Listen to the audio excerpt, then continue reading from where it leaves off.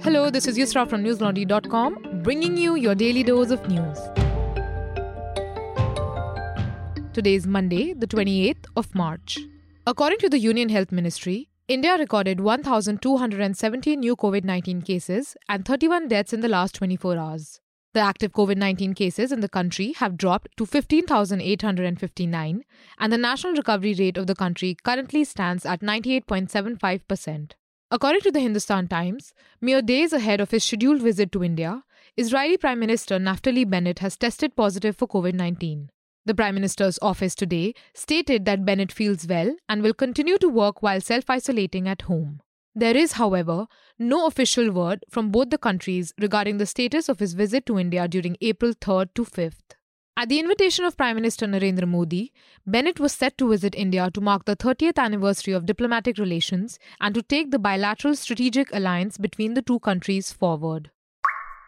PTI reports petrol and diesel prices being hiked again today, 6th day in a row in the last 7 days. While petrol price has increased by 30 paisa a litre, diesel has been hiked by 35 paisa a litre.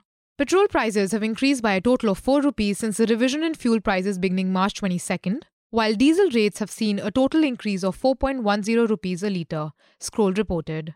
As a result, petrol will now cost rupees 99.41 in Delhi, rupees 105.18 in Chennai, rupees 108.85 in Kolkata, and the highest in all cities, rupees 114.19 in Mumbai. Meanwhile, diesel will be sold at rupees 90.77 in Delhi, rupees 95.33 in Chennai, rupees 93.92 in Kolkata, and rupees 98.50 in Mumbai. Since the 4th of November last year, despite a substantial hike in global fuel prices, Indian fuel rates remain frozen ahead of the assembly elections in 5 states.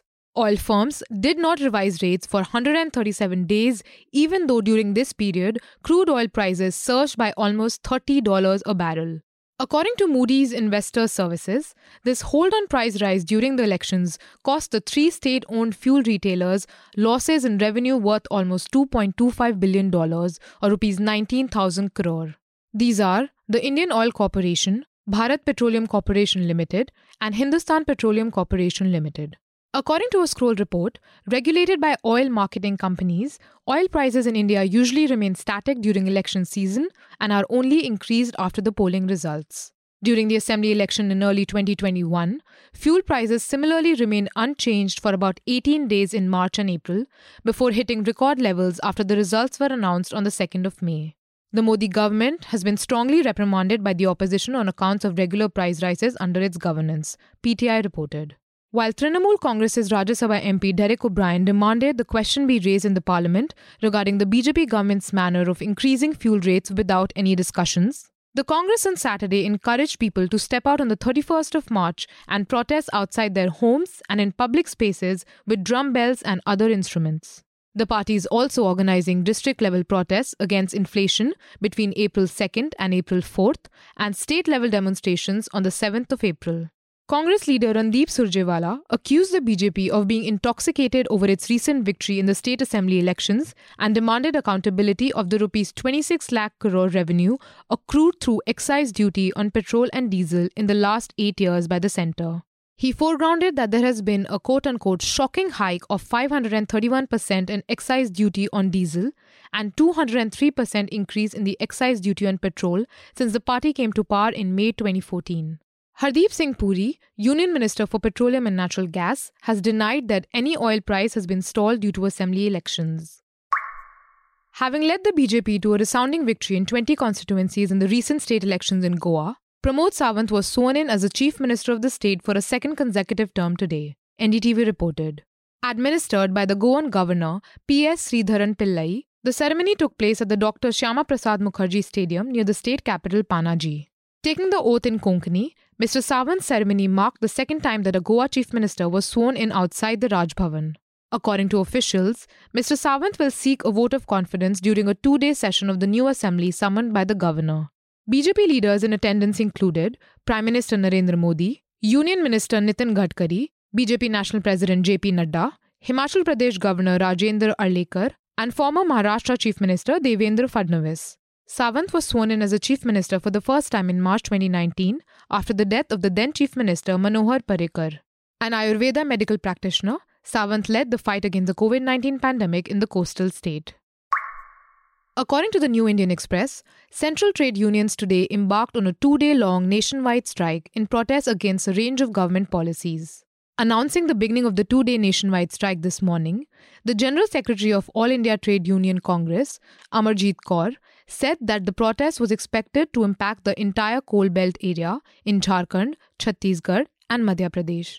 They also expect a good response in industrial areas of Assam, Haryana, Delhi, West Bengal, Telangana, Kerala, Tamil Nadu, Karnataka, Bihar, Punjab, Rajasthan, Goa and Odisha, she said.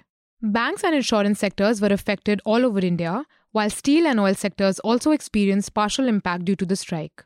According to the preliminary reports Kaur received, markets in Odisha remained closed. 10 central trade unions have come together for this protest, and about 20 crore workers are expected to join the strike across various sectors, including coal, steel, oil, telecom, postal, income tax, copper, banks, and insurance, among others. The protesting unions demand the scrapping of the labour codes, oppose privatisation of any form, removal of the national monetization pipeline, increased allocation of wages under Manrega, and regularization of contract workers, among other demands.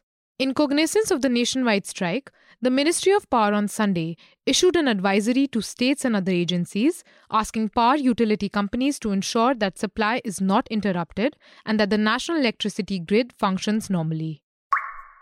With Class 10th examinations scheduled to begin today in Karnataka, state ministers have strictly instructed students to obey recent High Court orders on the ban on headscarves in educational institutions, PTI reported.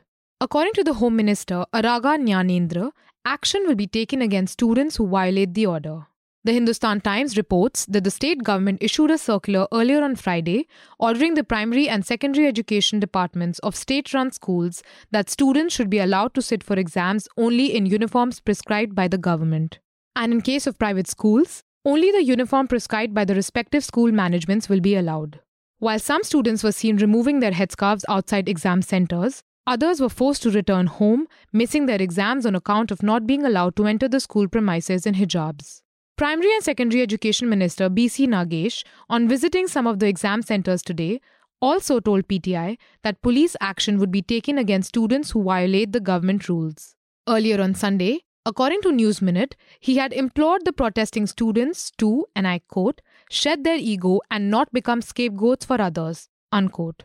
The hijab row case started in December when a group of Muslim girl students of the Government Women's Pre-University College in Udupi city were not allowed to attend classes because of their headscarves, following which protests were held in different parts of the state.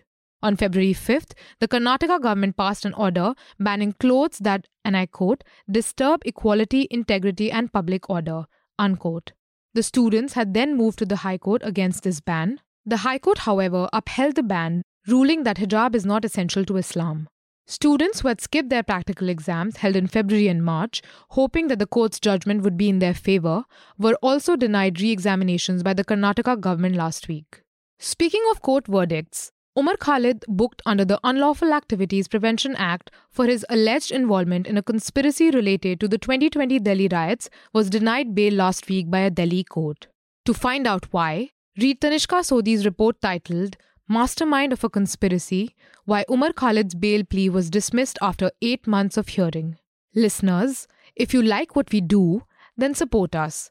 Hit that subscribe button on the top right-hand corner of our website and pay to keep news free of corporate and government interests. Days after its first intercontinental ballistic missile launch since 2017, North Korea's Kim Jong-un announced the country's plan to develop more powerful means of attack, Al Jazeera reported. A statement published by the official Korean Central News Agency today suggested the possibility of North Korea performing additional launches or even a nuclear device test soon in an attempt to modernize its arsenal. Last week on Thursday, the country witnessed its 12th round of weapons tests this year, launching the newly developed long-range Hwasong-17, which according to analysts has the potential to deliver a nuclear warhead anywhere in the United States. During the test launch, Kim expressed his resolve to build up the country's attack capability to cope with any threats. According to the Korean Central News Agency, Kim said that North Korea will develop more powerful strike means in an effort to perfect its nuclear war deterrence. South Korea responded with a reiteration of a previous assessment that there are signs that North Korea is restoring previously demolished tunnels at its underground nuclear testing site. A spokesperson at Seoul's Unification Ministry, Lee Jong-ju, said that a nuclear test by North Korea would pose a serious threat to international security and that the North must halt any related acts immediately and return to talks. That's all the news we have for you today. Stay safe from the din of disinformation and come back for your daily dose tomorrow. All the News Laundry podcasts are available on Stitcher, iTunes, and any other podcast platform. Please subscribe to News Laundry. Help us keep news independent. To catch all our podcasts on news, pop culture, current affairs and sport, visit newslaundry.com. Follow us on Facebook, Twitter and Instagram and subscribe to our YouTube channel.